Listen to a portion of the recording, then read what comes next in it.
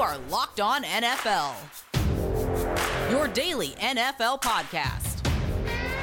Part of the Locked On Podcast Network, your team every day. All right, everyone, welcome back to the Thursday edition of the Locked On NFL podcast. I'm your host, Chris Carter from the Locked On Steelers podcast, joined by my friend and co-host, Ryan Tracy of the Locked On Chiefs podcast. Ryan, we got a lot to talk about today. There were some surprises in week one. We talked about some of those games. We'll get into that in the first segment. But before we do, we have to give a shout out to our sponsor, Visa. Visa is one of our great sponsors. They're asking you to help support your local businesses, whether they're your corner stores, coffee spots, or favorite shops. Local businesses have always been on your team supporting you and your community. But right now, more than ever, local businesses need our support. So let's be there for them. The next time you go shopping, make the choice to shop at local businesses. And for the contactless symbol and tap to pay with a contactless Visa to help support your community, because where and how you shop matters. Visa, everywhere you want to be, and the official partner of the NFL. So Ryan, let's get to talking here, because I'll lead off with this. Our game of the weekend was Niners versus the Cardinals. The Niners were hosting the Cardinals, the NFC champions, and an upset happened. Kyler Murray and then beat the Niners. Now, I got to tell you, first and foremost, I've been covering my team for going on 10 years now, and the NFL a little bit longer. It's a little sad how giddy I was just to see Sunday football. So I was happy with all the games. But I will say, I thought the fact that we chose to talk about a game last week that ended up being the game of the week, in my opinion, rather than what was normal, I thought that was really telling, and I thought it was a great contest back and forth. Kyler certainly stood out. The team, I think, on the Niners got a little bit caught off guard, but, we picked them to win, but I'm not going to hold that against us. I thought on paper it looked pretty good, and good for the Cardinals. I think that's going to be a really interesting division now. It certainly is. And we talked about this NFC West being loaded. And guess what? What's really crazy is that the team that we were picking to be at the top is the only team that suffered a loss. The Rams beat the Cowboys. The Seahawks were able to beat the Falcons. And the Cardinals beat the Niners. So the Niners are 0-1 while the rest of the division is 1-0, which is kind of crazy to think about. But the Niners are also suffering some setbacks right now. Richard Sherman has a strained calf. He's put on injured reserve and is out for at least 3 weeks. The team is trying to make moves to bring up depth at cornerback.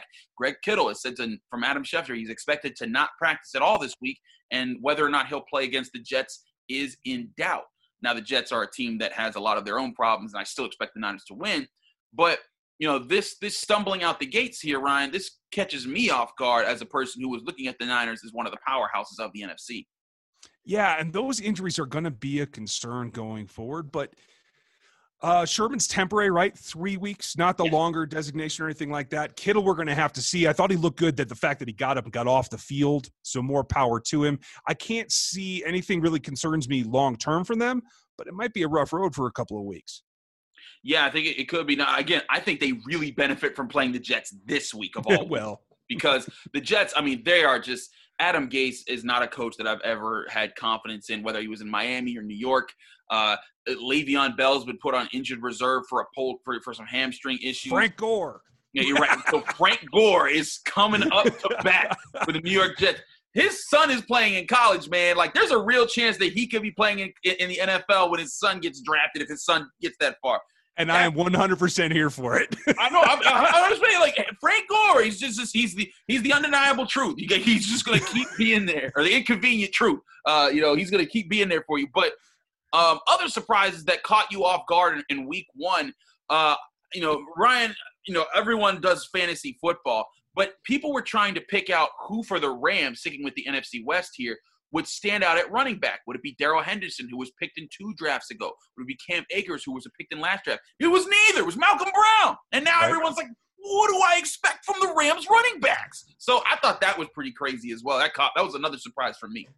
It was one for me as well, and I think expectation with the Rams backfield is now a big question mark. Yeah, just throw it for me. It was a couple of throwbacks. Benny Snell getting out there because Connor got injured again. I know you covered them. Derrick Henry doing Derrick Henry things. But for me, it was Adrian Peterson. To go through this process, end up in Detroit for, 6.5 hours and then do what he did, I was pretty impressed. Oh, absolutely.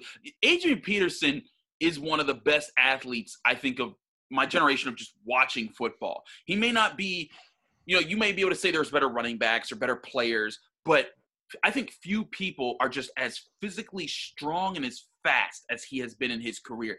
If you watch his youngest days, Ryan, I remember watching when he was with the Vikings, and on top of all the yards and the broken tackles and the touchdowns he was putting up, if you watch his tape back in those days, you saw whenever he would get tackled, if he wasn't put in the most awkward position, he would never get up with his arms. He would always just use his legs. He just put one foot out, step, and then use that foot to just propel him up, and that's how his body would get up. And someone told me that, and I looked at it, and I'm like, that don't look that hard. And then I laid on the ground and tried to get up with my feet, and I was like, okay, this is impossible. How do you do this? And I was just like, that's another reason why I'm never going to the NFL.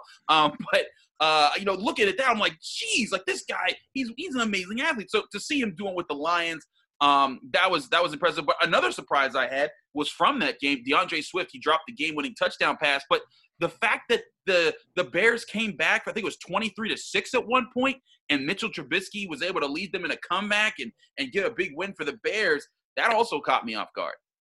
I was a little surprised by that as well, especially the way that it happened. Kudos to Anthony Miller and especially to Matt Nagy. I thought that took some wherewithal to go through what you did the first, 3 quarters and then make that happen. I agree. That was a good rallying point for the Bears. And in division, they're 1-0 tied with the Packers. The Vikings and the Lions both 0-1 there.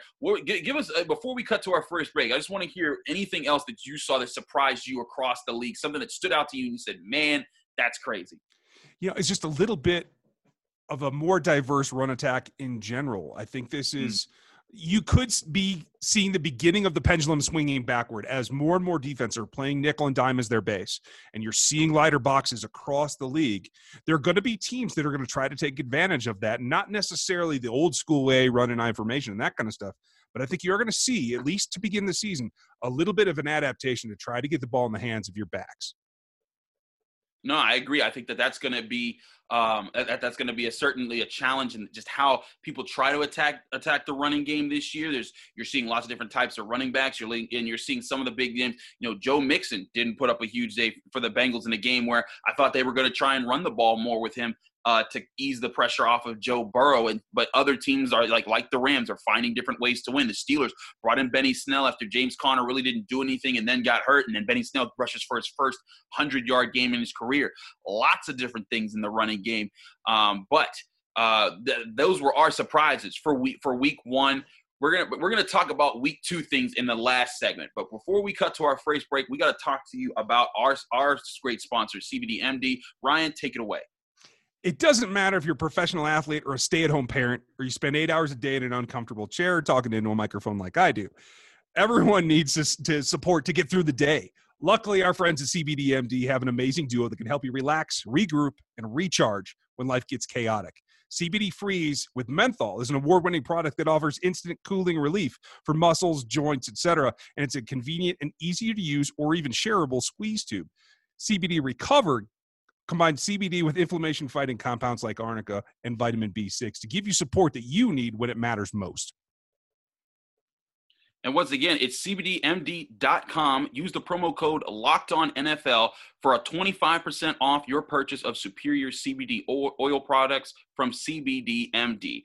Again, that's CBDMD.com. Use the promo code LOCKEDONNFL for 25% off your products of CBD oil products from CBDMD.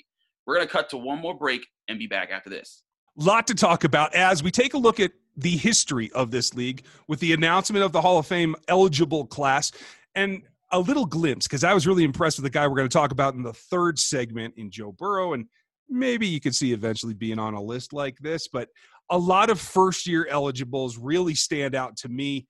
Both wide receivers, only one quarterback, which I think is really interesting, along with some defensive backs that really are at the heart of what happened with their teams in the time. For me, obviously Peyton Manning is at the top of the class for a reason. You're not surprised by that in any way, right? Not at all. Peyton Manning, one of the best quarterbacks of all time. He to me, of the first-year eligibles, he's the automatic notch he's getting in. Yeah, there's no reason not to. The history stands for itself. But then it gets a little bit interesting, I think. Mm-hmm.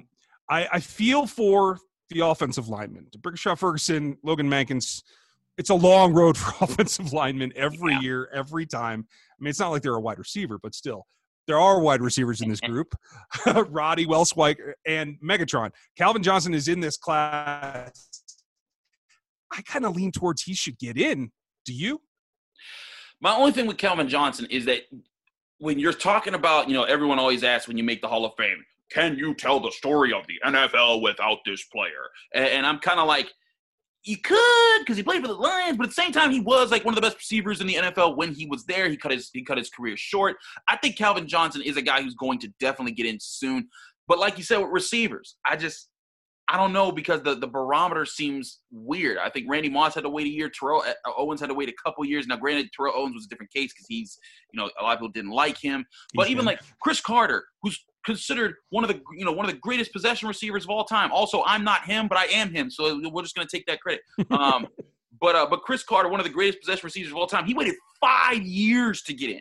And it's just like, I don't know what the barometer for receivers is to get into the Pro Football Hall of Fame. Would he be on mine? Absolutely. I'd put him in there because I think he's one of the best. I just don't know if he'll make it just because of it. But Charles Woodson, to me, I think of the guys that are first eligible, it's Charles Woodson and Peyton Manning. Funny enough, they were in the same Heisman Trophy class, in the same draft class when they were playing in college. So it's kind of crazy how those two have walked hand in hand through their careers.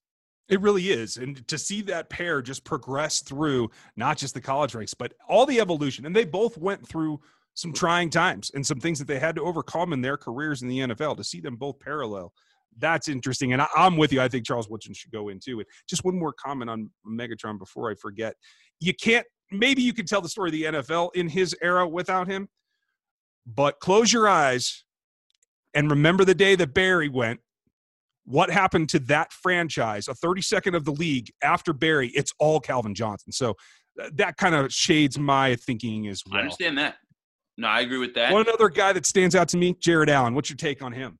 I like Jared Allen. I think he's eventually going to get in, but I think there's a lot of other guys that are already deserving that should be considered. And we can talk about that in the rest of this segment.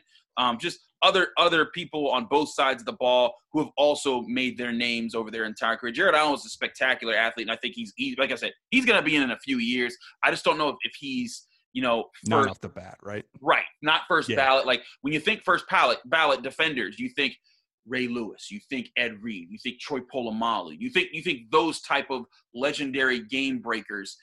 And part of it may be just, unfortunately, Jared Allen didn't play on championship teams and you didn't get to see him have those great moments. But at the same time, you also look at it and it's kind of just like, he doesn't click the same way as those other names. Yeah, that's true. And there is quite a slew of additional nominees that we could go through. Oh, yeah. A couple of names that stand out, say the running back spot. And I'm a sucker for a fullback, so I'm going to go Mike Allstott. Oh, boy. If you remember those days, can you think of a scarier thing to have to do than try to run at him and bring him down?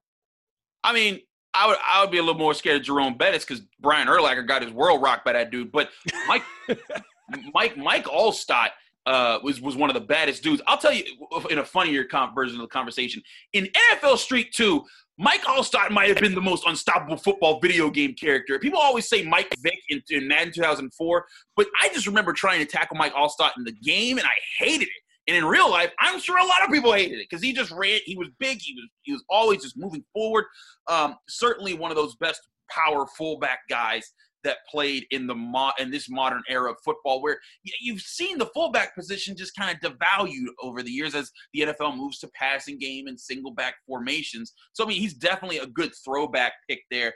As far as that, I'd also be looking at other players like Eddie George, Jamal Lewis, guys that were, that had, shorter careers, like 5 or 6 year runs, but still were just extremely dominant at the running back position. Herschel Walker is also named there. Fred Taylor, another name that's named there. So Mike Allstott should be considered. Absolutely. I don't know if he should get in ahead of some of those other running back names, which is another, the Hall of Fame class is just so competitive every year. Yeah. And it's funny because it is so accolade heavy. When you look at, say, the defensive side of it, there's a lot of names out there that played a lot of snaps that helped their teams to championships, to long runs of playoff streaks. Anybody stand out to you on the defensive side that you think just really ought to get a shot this year? Well, on the defensive side, you got to look at different names. Legendary guys for the Patriots, Willie McGinnis to Teddy Bruschi. I think those guys are eventually going to get in. I don't know if they'll get in this year, but in the cornerback position, Eric Allen's a guy who's been waiting for quite some time. Rondé Barber's there. We talked about Charles Woodson. You also got to look at people like Asante Samuels, Bob Sanders, Troy Vincent, Darren Woodson.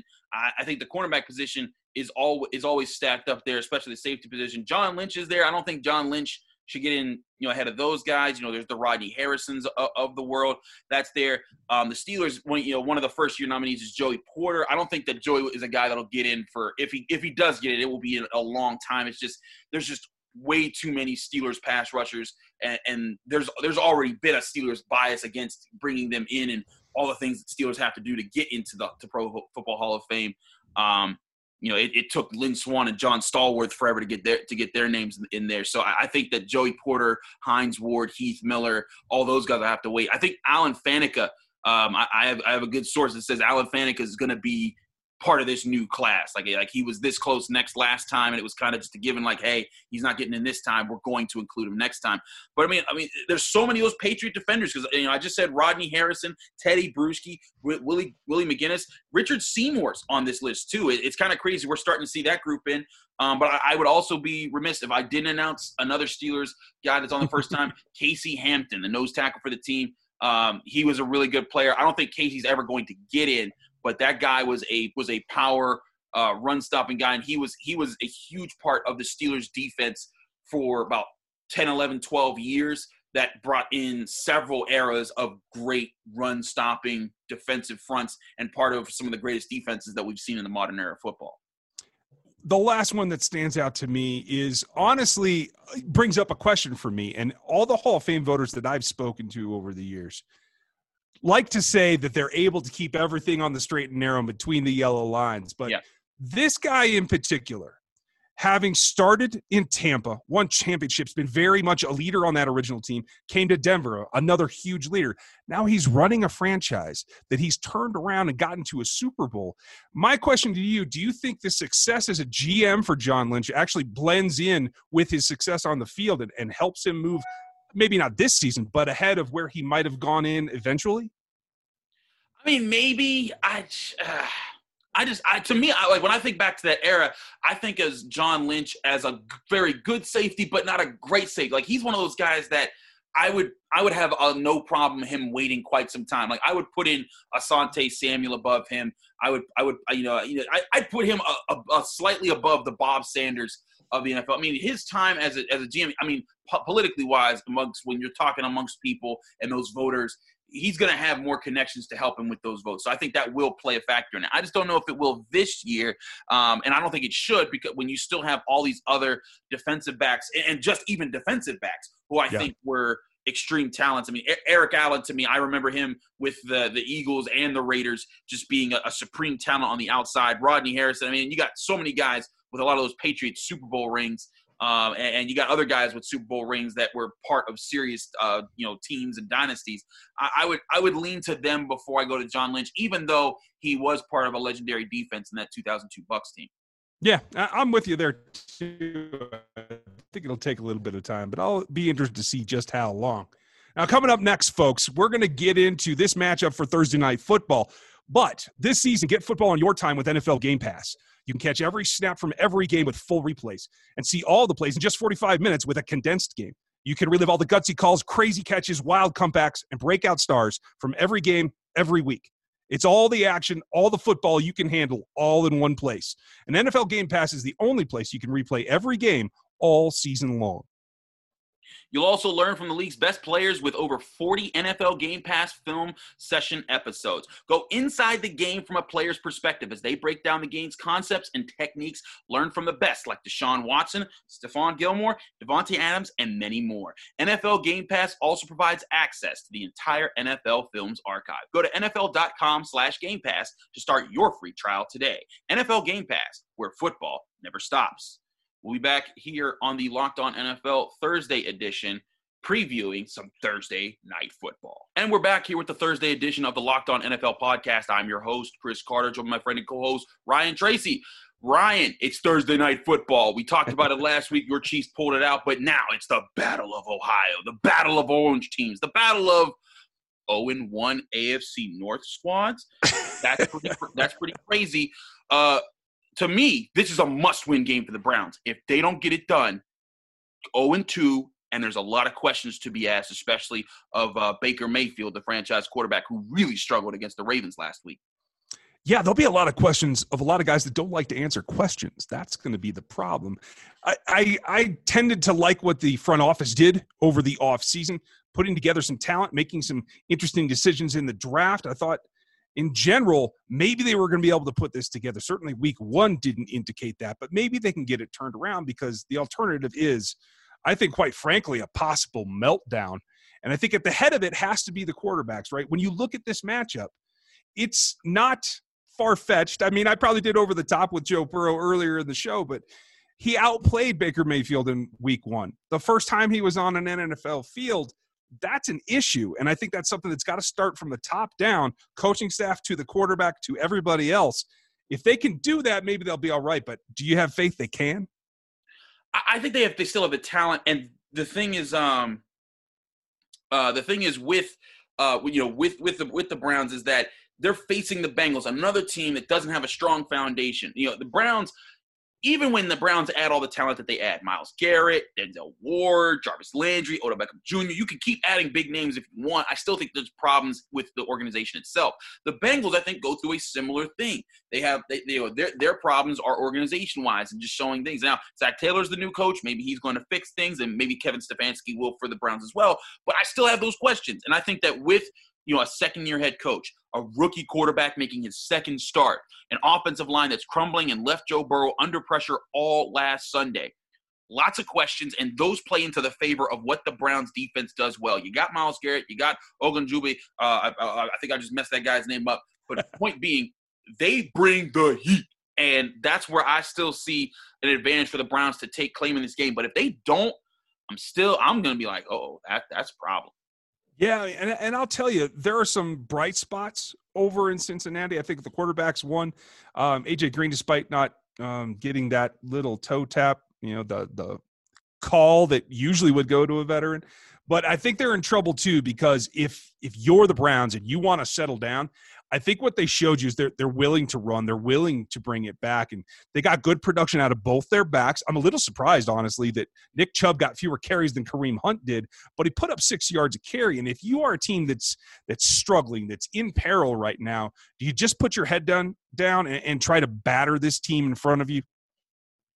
I mean, you stick to your keys and you try to read what's going on. When you're in that situation, it's tough when you don't have the foundation. But one thing is that if you're going to believe in the system and the team that you're on, you got to trust what your coaches are telling you. You got to stick to what the game plan is and focus on what you're doing to beat your opponent.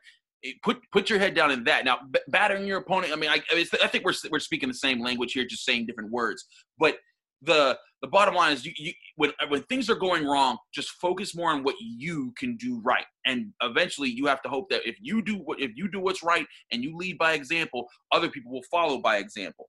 And I think that that's where both of these teams need to find some answers to dig out a big win here. And both have good weapons. This is going to be a battle of two of my favorite running backs to watch in the NFL right now, in Nick Chubb and Joe Mixon. Both are extremely athletic. They run really well. I want to see how they do and they set up the game against each other, because I felt the Browns' best chance was when Kareem Hunt and Nick Chubb were rolling and got them going before David Njoku caught the only touchdown they scored on the day. And then they weren't able to get back to that running game. They need to be able to do that against these Bengals. They do. And I'll take it a step further. We've heard about this offense emphasizing the two tight end sets. 5 catches between the two, Hooper and Njoku. They have to go where the path takes them. And I think they got to focus on those two guys. Obviously, Jarvis and Odell are going to do what they do. But if you can force feed it, get yourselves, especially in play action with those backs, given what they did last week, I think that's a recipe to get them off on the right foot, and they can expand from there. On the other side, I think you really have to emphasize what you have in the ability in the receiving core. I don't think they got enough targets, particularly at Tyler Boyd. He's a guy that I would look to get the ball to a lot more often. Pittsburgh's own from Clareton Strong, Tyler Boyd. Yeah, you got to get the ball to that young man more. He's a dangerous dude. But no, on all seriousness, yeah, get the ball to Tyler Boyd, and let him work for you. I think that he's I think that he's got that potential. When I look at that, I see that, yeah, Joe Burrow, trust your team. You got people that you can count on to get things done, and you got receivers that you can count on. So he has to learn that kind of trust. And again, Ryan, and we said this last week, but this is a situation where where he didn't have a mini camp, a rookie camp, a real training camp. He didn't have a preseason. He's figuring all this out in the middle of week one. That's a tall order. So it's easy for us to sit back here and say, hey, Joe Burrow, just trust your guys. But it's tough to build that trust in the middle of middle of the season when the pressure's on and people are coming at you. And you're seeing those kind of pressures. I agree. And, when you look at the matchups from last week, yes, Cleveland was dealing with the Baltimore Ravens. That's a very tall order. The Los Angeles Chargers are not the same caliber team. I think they're pretty good, but I would not put them in the same stratosphere with the Ravens. So for me, while the Bengals' performance was a little bit, I think, more progressive and might give you a little more ray of hope, I think at the end of the day that this division is going to bounce around a lot, and I don't expect the Cleveland Browns to allow themselves to go down 0-2. I'm going to take them probably 17-14 in a game that still sputters and starts, but I think they'll get it done. Yeah, I'm going with the Browns. I'm gonna just say that they're going to get it done, because I really think that they still have the talent to win games like this. The Ravens are. The Ravens are a well-oiled machine like the Steelers are when it comes to their organization. Even when they're having their down years, you see the semblance of what they're trying to put together and the way they try to play football. So when you're a team like the Browns trying to re-identify yourself and your fourth coach in 3 years, that's a tall order. And that's why I picked against them. And I was just like, that's not going to happen. But in this game, when you're going up against another team that's going through similar problems, that's where I think that, hey, maybe your talent shines through and ekes out things for you. But I know this, they better come correct. Because if this loss happens, I'm picking the Browns to win. But if they do not, my goodness, is there going to be controversy. I think there's more talk. There's already rumors floating around that they're shopping Odell Beckham Jr. after he dropped several passes and was looking like a number 2 wide receiver. But when you look at that, you're just like, man, you got to get it done. But I do think the Browns have the ammunition to get it done. Well, I think it's going to be a great contest, and let's hope that we don't have to talk about this next week. So, folks, we're going to leave you with that information. Hope you enjoy Thursday Night Football. It's been really great getting into the flow. Please check out the rest of the show. All new hosts all week long, and we all have our own perspectives. Chris, I appreciate all of your insight and running this thing today. Absolutely, man. From Chris Carter, Ryan Tracy, hope you have a great Thursday. We'll catch you next week.